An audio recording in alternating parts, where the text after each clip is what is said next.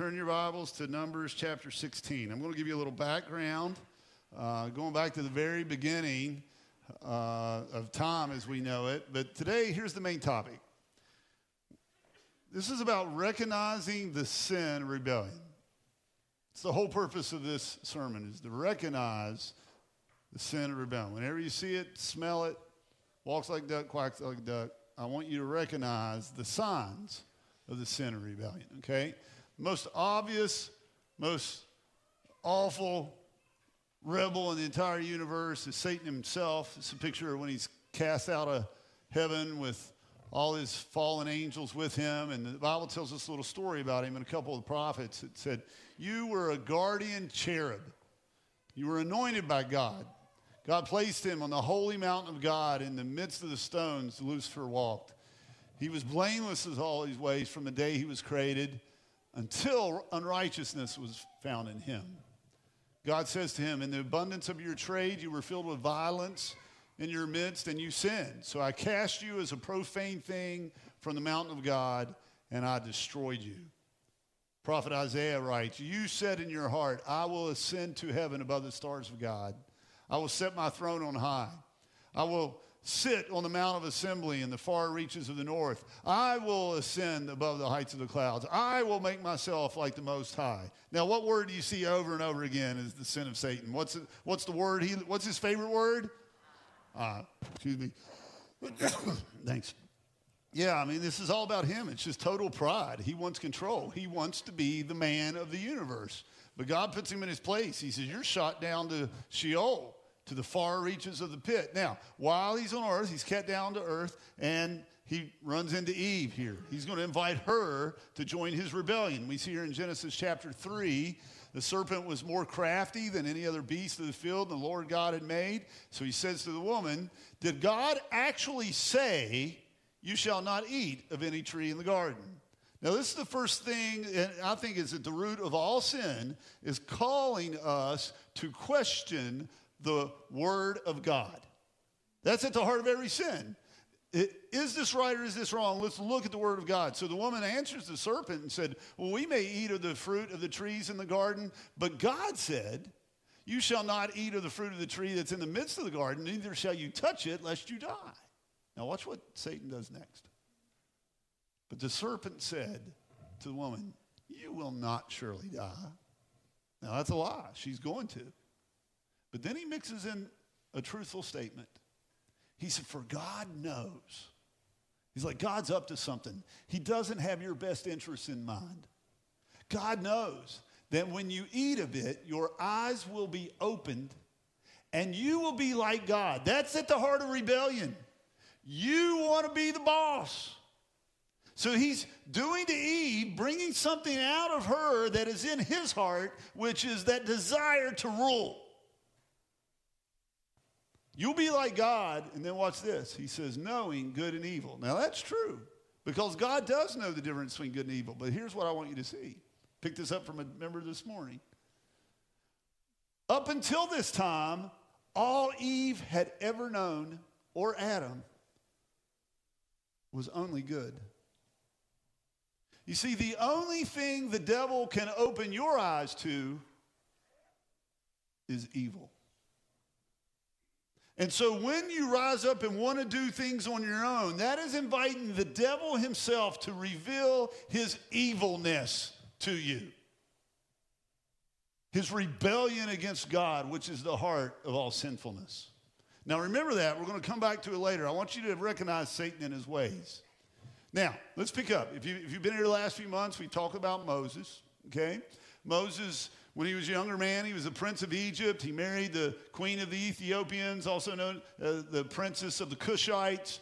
Everything was going well for him in his mid to late 30s. Then life just turned. He ended up getting exiled. He got divorced. He's out in the middle of a desert for 40 years. And then when he's 80 years old, God appears to him in a burning bush.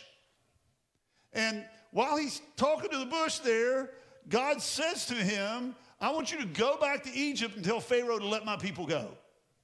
And Moses is like, I don't want to do that. And God's like, well, I've chosen you. Well, there's somebody better probably than I am. No, I want you to do it, Moses. Oh, how about my brother? No, anybody but me, Lord. And God says, it's going to be you. Now get up. Your brother will meet you. Go tell Pharaoh, let my people go. You're going to do signs and wonders. It's going to be awesome. So Moses is like, oh, I never wanted this job. So he goes, he does it. All the miracles happen. The plagues. They go through the Red Sea.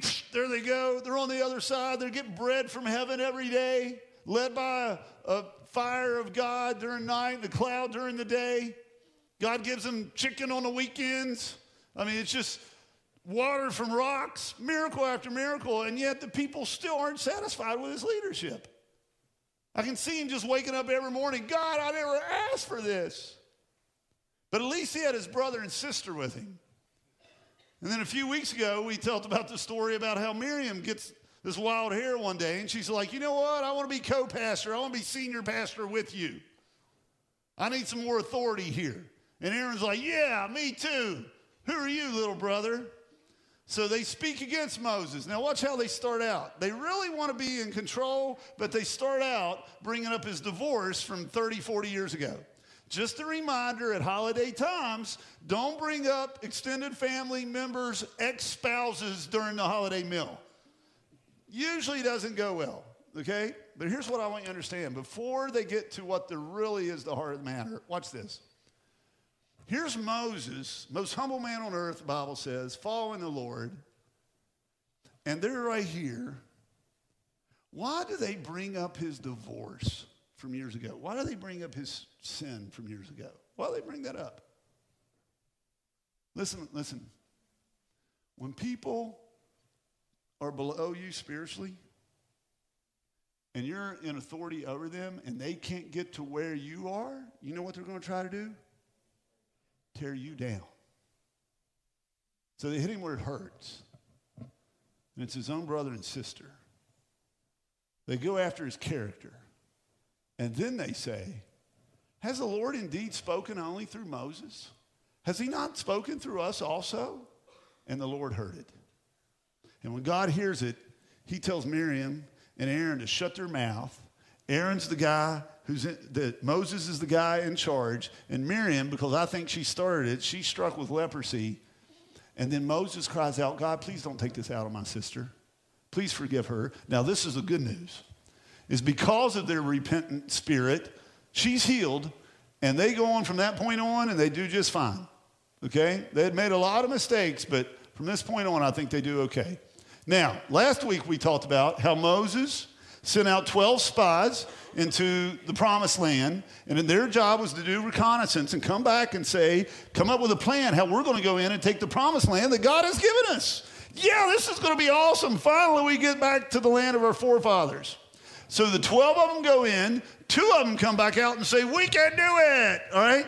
But 10 of them come back and say, oh, this is a bad idea.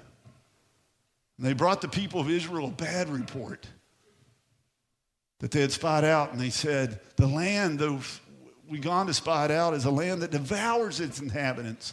And all the people that we saw in it are of great height. And there were the Nephilim, who are those, we'll talk about that in Bible study night. The Nephilim, the sons of Anak, who come from the Nephilim. And we seemed like grasshoppers in our own eyes. And so that's how we look to them too. We're just a little bit, we can't do this. Listen, Moses never sent them in to determine whether or not they were going in. He just sent them in to determine how they were going to go in. But now they're playing the role of judge and jury, usurping Moses' role of saying that we're going in. They're like, we don't want to do this. How's the congregation respond? They raised a loud cry, and they cry all night long. They're just filled with fear. And they said to one another, and this was the goal of the 10 all along. It was the goal of the devil all along. Let us choose a leader and go back to Egypt. That's what's at the heart of rebellion. All the other stuff is details. The leader isn't leading exactly the way I want to, so therefore we're going to tear down his character. We're going to tear down her character. We're going to come after him or her so we can be in charge. We need a different leader. Now, how does Moses respond? With the same way he did with Miriam and Aaron. Both he and his brother fall on their face before the assembly of the congregation of people of Israel, and they pray. Let me just ask you this. When you're attacked, what's the first thing you do? Do you lash back or do you fall on your face and say, God, help me? It's what we see Moses doing over and over again. Now, I want you to see the pattern that the devil's doing here. Started out working through two people close to Moses, Mir and Aaron, but thank God they repented and they ended up okay. Situation averted, right? Then the devil starts working with 10 people, the 10 spies. They didn't repent. God gives those 10 a plague and they die, okay? Now, they didn't overthrow Moses, and the devil's got to be thinking like, man, I got to overthrow the people of Israel. I got to prove that God's not going to keep his promise. So this time, listen, the devil is going to keep on coming. You got to understand that. He's going to come back with 250 people this time under the leadership of a guy named Korah. Man, I got to tell you this before I go on any further. The devil is after the things that belong to God.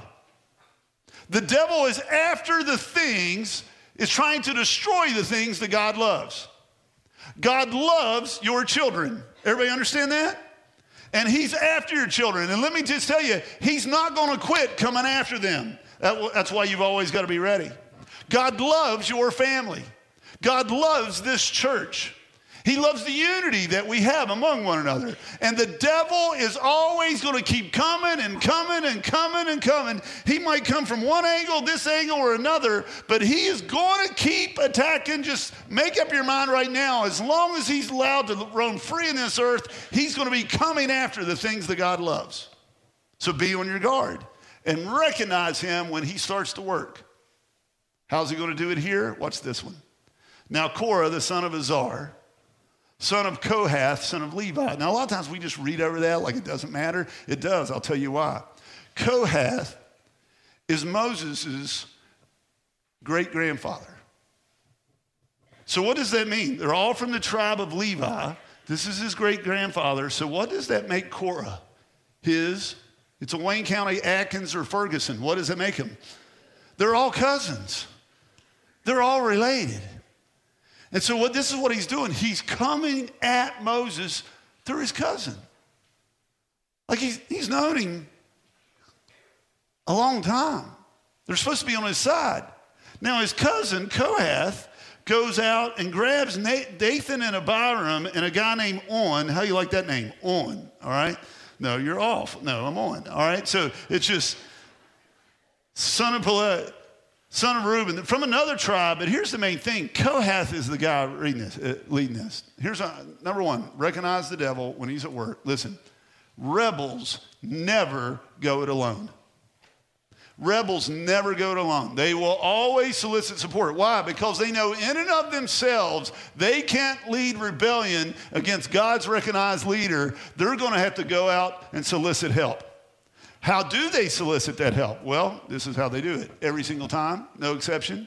They spread discontent by ignoring all the positive the leader is doing and focusing on the few negatives. Every time this is what. So no matter how well things might be going on in your business, they're going to focus on this one part that's not working. No matter how well things might be going on in your family, this person's going to always want to argue about something. They just always got to argue about something. No matter how well things are going on in the church, this one area of ministry is not doing well, so they're going to ultimately attack whoever's leading. It doesn't matter what it is. Rebels will always spread discontent. The devil will always work through rebels to spread discontent by ignoring all the positives that are going on in the life and getting people to focus on the few negative things, negative thinking. And so now they're going around and they're soliciting, spreading this discontent. Even though Moses has done all these good things, all these miracles of God. So what do they do next? They've got a handful of people. Watch what it turns into. And they rose up before Moses with a number of the people of Israel, 250 chiefs of the congregation, chosen from the assembly, well-known men. Now, why well-known men? Why not just anybody? Here's why. Point number 3. The devil always inspires rebels to attempt to manipulate influential people to gain momentum for their cause. Why do they do it? Because rebels know this. If I can just get so-and-so and so-and-so and they're joining with me, then everybody else, knowing those people are people of influence, will say, well, if Bob and Frank are with him on that, the rebel, maybe there's something to this because we respect those guys. And so what rebels do is they manipulate these guys and they don't even realize they're being manipulated. And the way they do it is they just throw out these negative ideas like, hey, Bob, how things going? Oh, it's going pretty good. Everything going all right in your life? Yeah. Well, Bob, how can I be praying for you right now? How things in your family could work better? In your church could work better. In our business could work better. How could I be praying? Well, I do have a problem with it. Well, tell me about the problem you have. Yeah, you know what? Well, if I were leader, here's how I think we should fix that. And what that starts doing is sowing seeds of discontent against God's ordained authority in that place. No matter how many good things are going on, they're always focusing on the bad. They are negative people when it comes to anything the leader does. So they'll have people over to their house for dinner. They'll say nice things about your kids. They'll buy you gifts. But just watch. If anybody's doing things for you and then they turn around and start complaining about leadership, let the antenna go off. This person has the heart of a rebel. What happens next? Well, they assemble themselves together against Moses. This is what happens. They're not coming by themselves. Let me just say this about a rebel. I've never known a rebel just to come one-on-one and say, hey, will you work through this with me? I've never seen them do it with anybody else. They always come with a clump and say, well, we've been talking. You know, this is what we've been saying. Man, nothing drives me crazier in ministry when somebody comes to me and says, we've. Or even worse than that, well, they've been saying.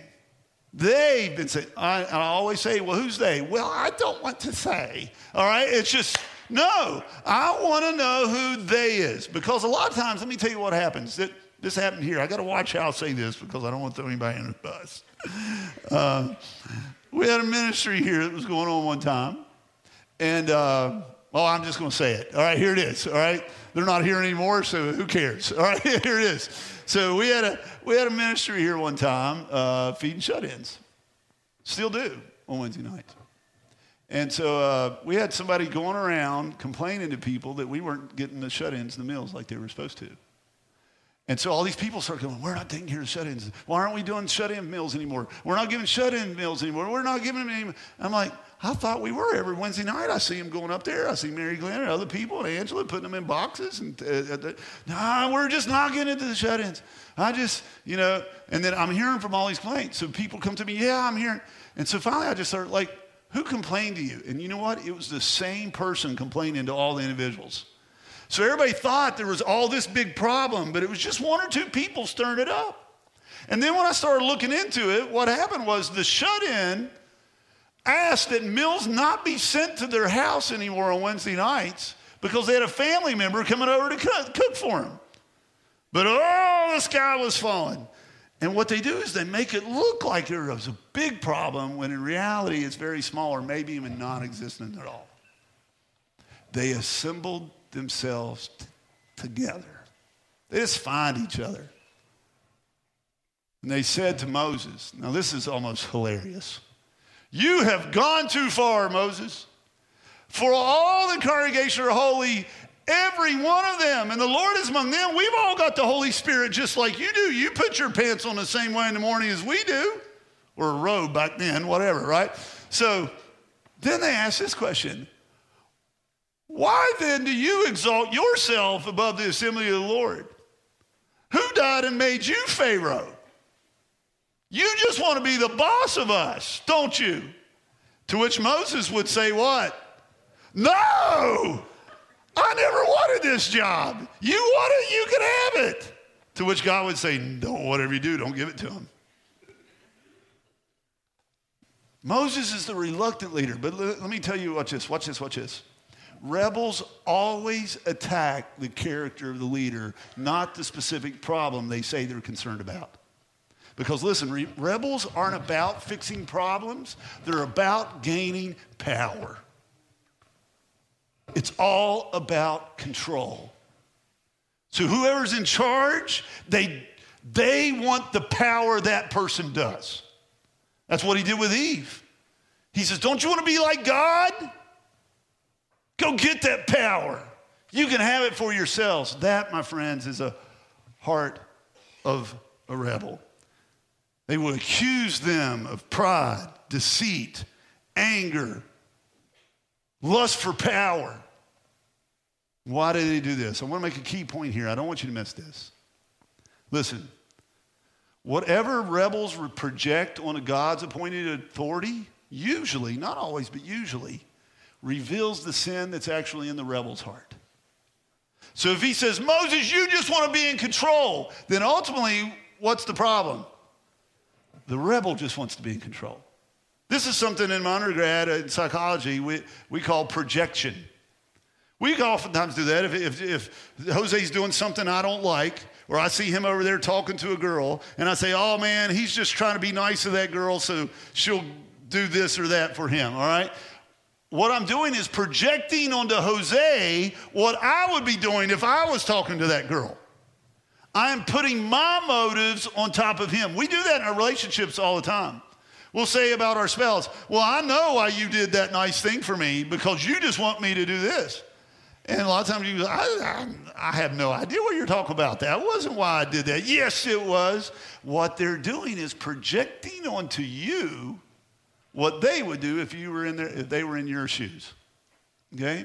And that's why this is called the mirror principle. Watch this. Whenever someone wants more control, more power, more authority, watch. Here's the key. You want to know what's in their heart? What are they attacking the leader for? Whatever it is, that's what their problem is in their heart. Okay? All right. So now, when this happens, how do leaders respond? How do a mom and dad respond when 8-year-old Johnny's going nuts? How does a coach respond when his players are rebelling? How did Moses respond? Well, he's been doing it the same way over and over. How do you think he's going to respond? He's going to do what? He's going to pray. It says when Moses heard it, he fell on his face. So he prays, dear God, help us. And then he gets up and he says to his cousin, hear now, you sons of Levi. Now, get the picture here. He's talking to all the sons of Levi, but he does it like this, like I'm looking at Jose here. Hear now, sons of Levi. What's he mean? You see what I mean? He's not looking at everybody. He's looking at the guy that's causing the problem. He knows Jose's the problem. I love you, Jose. We're friends. I come early. He's like, man, I'm never going to come back to church again. So he's looking right at the guy who's stirring it all up. There's always one guy behind it. It's amazing how everybody would get along if just one person wouldn't stir up trouble. You want to know? Listen, you want to know who's really causing trouble in a situation? This is what you got to find out. If there's one person in this situation who would just change their mind and everybody would get along, that person's the problem. I'm going to say it again. If there's just one person who would change their mind and everybody else would get along, that person is the problem, not anybody else. Okay? So this is what Moses says. Is it too small a thing, Korah and all you Levites who are the priests, that the God of Israel has separated you from the congregation of Israel to bring you near to himself, to do service in the tabernacle of the Lord and to stand before the congregation and minister to them? Like you guys got the job of pastor. Everybody else is out here working manual labor all day out in the desert, but you get to stand in here and be priests. Pretty good gig. And he brought you near to him. You get to serve the Lord 24/7. This is your vocation. And all your brothers and all your relatives get to do it too. We're just blessed. Don't you realize how privileged you are? And this is what is at the heart of this, man. When you get the heart of a rebel, you've forgotten the privilege that God has given you. We just forget in the United States, man, when we complain about whatever our situation is, do you all not realize whatever people in Washington, D.C. are complaining about, or Charleston, about this country, how it stinks or whatever? I'm just telling you right now, do you not realize how if you were born here in the United States, you've been given a privilege like no other people in the history of the earth? And when we sit around and moan and complain and curse, it's the heart. rebellion. He said, do you want the priesthood also? Is that what this is about, Korah? You just got to be the boss. You'll never be happy. Listen, we learned this from World War II. We learn it from the nation of Israel today. Do not appease a rebel. It will only give them a greater sense of entitlement. They appeased Hitler. Oh, maybe now he'll get along. Maybe now he'll be nice to us. Pretty soon he takes over all of Europe. Why? Because they appeased him. You appease someone who's power hungry, and they will come back and bite you every single time. Why? Because they're entitled, and no matter how much good you do for them, they will always think deep down they deserved it. Same thing we see in the nation of Israel. Every time the Jewish people hand over land to the Arabs, thinking, now we'll have peace. Well, how's that worked out for them? Do not appease a rebel. It will only give them a greater sense of entitlement. It'll bolster them in the rebellion, and they will just take more people down with them.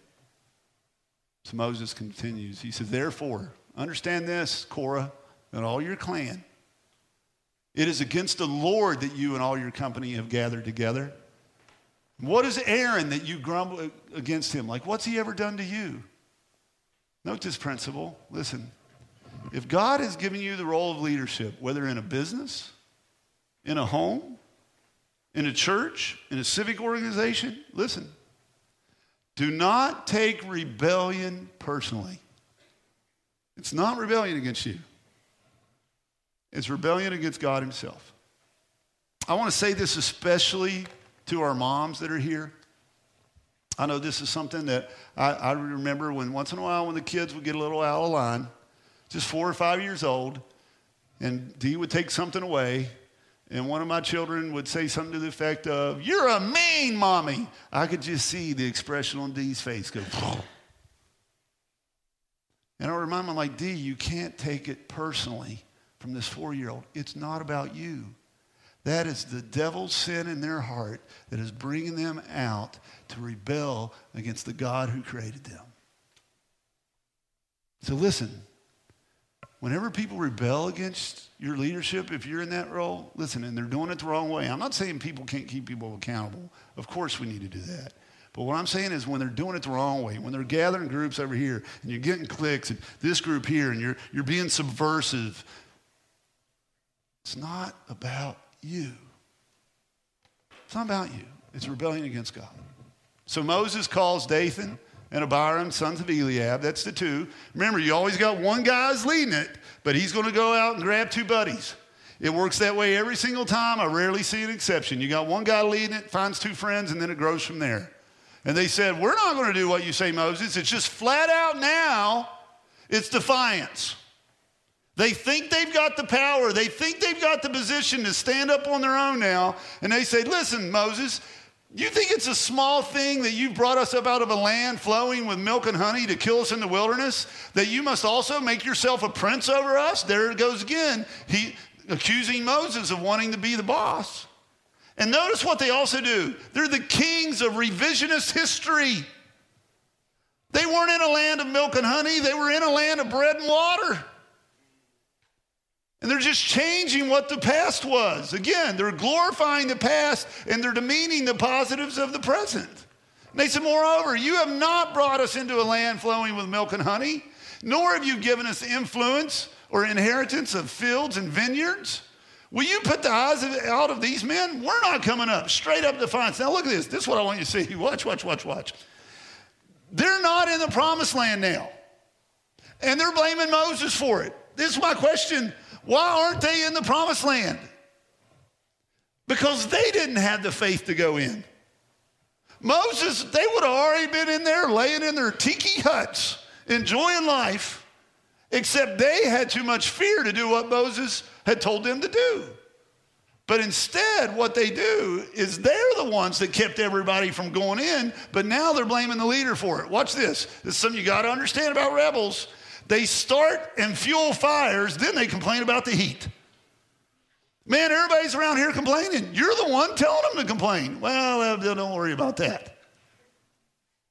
So here's the question. Which is better? Which is more wise? To keep putting out fires if you're leading an organization? Or to deal directly with the person starting a fire? It's the latter. So this is what Moses does. For the first time, we see him angry. When they blame him for not being in the promised land, that's when he goes, all right, now, time out. I'm up off my face now. Now I'm going to do what God's called me to do. It's time for me to lead. He says to the Lord, he prays, Lord, don't respect their offering. I haven't taken one donkey from them. I have not harmed. It's not about me controlling them. They say I'm in it for the money. I've never taken a cent from them. And then he looks back at Korah and he said, I'll tell you what. You and all your company before the Lord, you come out with Aaron tomorrow, and I want you all bring your censers. That's like this bronze goblet where they would put these coals in the smoke. You know, like with the priests, they hang it like that, and it waves, and the smoke rises up. You guys, all of you, bring your own censer, all 250 of you. You've got this rebel group of 250 that don't want to get in line with everybody else because they're following one man that's stirring it up with two other guys. So here it is. So every man took his censer and they put fire in and they laid incense on them, stood at the entrance of the tent of the meeting with Aaron. Then Korah assembled all the congregation against them. Everybody come on, we're going to stand up. We're going to let them know our rights. But then God shows up. And the Lord spoke to Moses and Aaron saying, separate yourselves from among this congregation, that I may consume them in a moment. And Moses and Aaron, what do? They pray again. He said, oh God, the God of the spirits and all flesh, shall one man sin? And will you be angry with all the congregation? Notice what he recognizes here. He says, it's not all these people's fault, God. It's not all their fault. My cousin Korah is the one causing this trouble. Just do something with him. Now the Lord's going to speak. He says to Moses, Moses, you say to the congregation, get away from the dwelling of Korah, Dathan, and Abiram. And Moses rose up and went to Dathan and Abiram, and the elders of Israel followed him. And he spoke to the congregation, saying, warning, get away from these guys, lest you be swept up in this. He gives them a chance. God says, get away from these rabble rousers. So they got away from Korah, Dathan, and Abiram. And Dathan and Abiram came out and stood at the door of their tents with their wives, their sons, and their little ones. Man, you know what's coming. I'm just going to go ahead and tell you. Who's going to go down in this situation? It's not just these three guys. It's going to be all of them. And the kids are going to pay the price. All because one guy is so proud trying to divide what God's been doing. Moses said, hereby you shall know that the Lord has sent me to do all these works. I didn't ask for this job. If these men die as all men died, and they are visited by the fate of all mankind, then the Lord has not sent me. But if the Lord creates something new, and the ground opens its mouth and swallows them up with all that belongs to them, and they go down alive into Sheol, then you shall know that these men have despised me. Is what he says. No, Moses is not taking it personally. They've despised the Lord. And as soon as he finished the words, the ground opened and it split, and the earth opened and swallowed them up, and all the people, those children included. Man, my friends, listen, this is a tragedy. This is what happens when your families follow rebels. Nearly any church that's been around 100 years has been through this 3 or 4 times. This is what happens when someone rebels against their marriage vows. Kids pay the price. Same thing in a church, in a business, sporting organization. It's the kids that'll pay the price. So they and all that belonged to them went down alive into Sheol. And the earth closed over them, and they perished from the midst of the assembly. And all Israel around them fled at their cry, for they said, lest the earth swallow us up. And fire came out from the Lord, and it consumed the 250 men that were offering the incense. These guys were pastors. That's who Korah went after. The pastors. Listen, stay away from rabble rousers. If you see people trying to disrupt what God's trying to do, stay away from them. Now, I could end the sermon there, but I'm not, because the most important point, I've got 4 minutes to make it. And I need you to engage for these 4 minutes, because listen, everything I've said to this point, if you don't get what I'm going to say over the next 4 minutes, you've missed it all. You ready? Next verse, story doesn't end there. Then the Lord spoke to Moses, saying, as for the censers of these men who sinned at the cost of their lives, let them be made into hammered plates as a covering for the altar, for they offered them before the Lord, and they became holy. And thus they shall be a sign to the people of Israel. Okay, it's not advancing for me, Blake. Go ahead, verse 39. One more. So Eleazar the priest took the bronze censers, which those who were burned had offered, and they hammered them out as a covering for the altar. For what purpose? Look here, verse 40. To be a reminder to the people of Israel, so that no outsider who is not of the descendant of Aaron should draw near to burn incense before, lest he become like Korah and his company, as the Lord had said to him through Moses. So what is it? They took all that, watch this.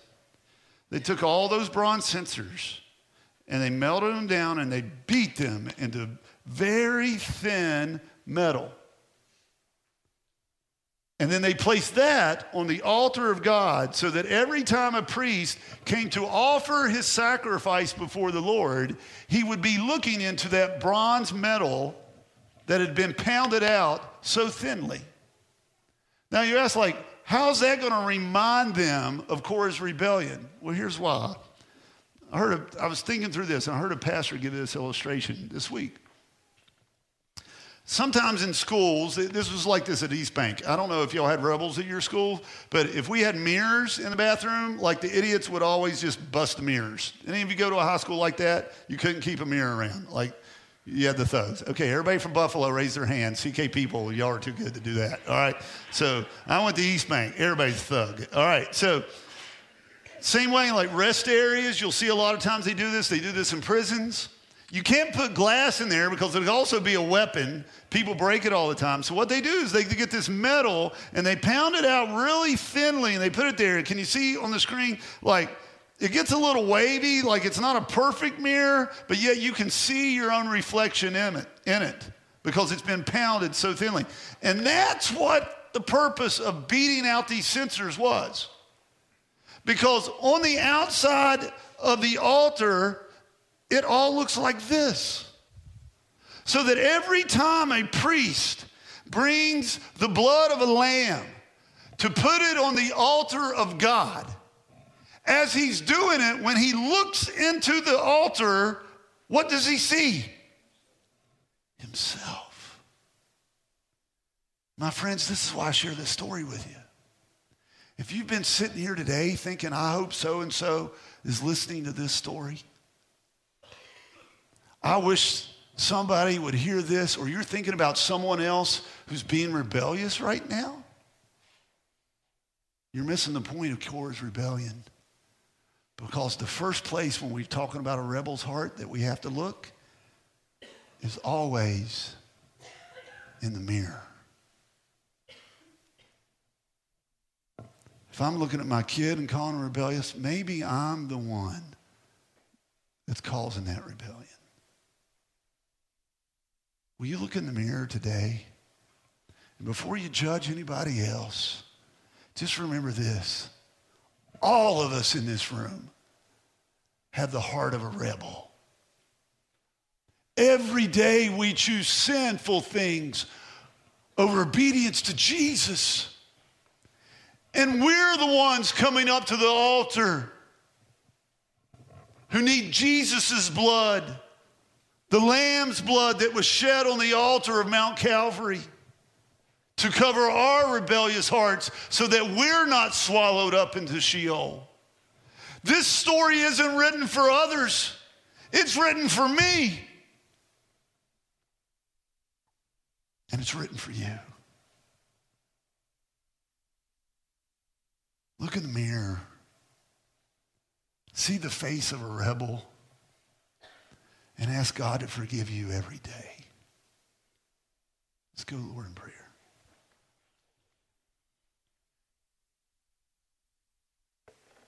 Father, I do not direct this sermon to anybody but Steve Willis.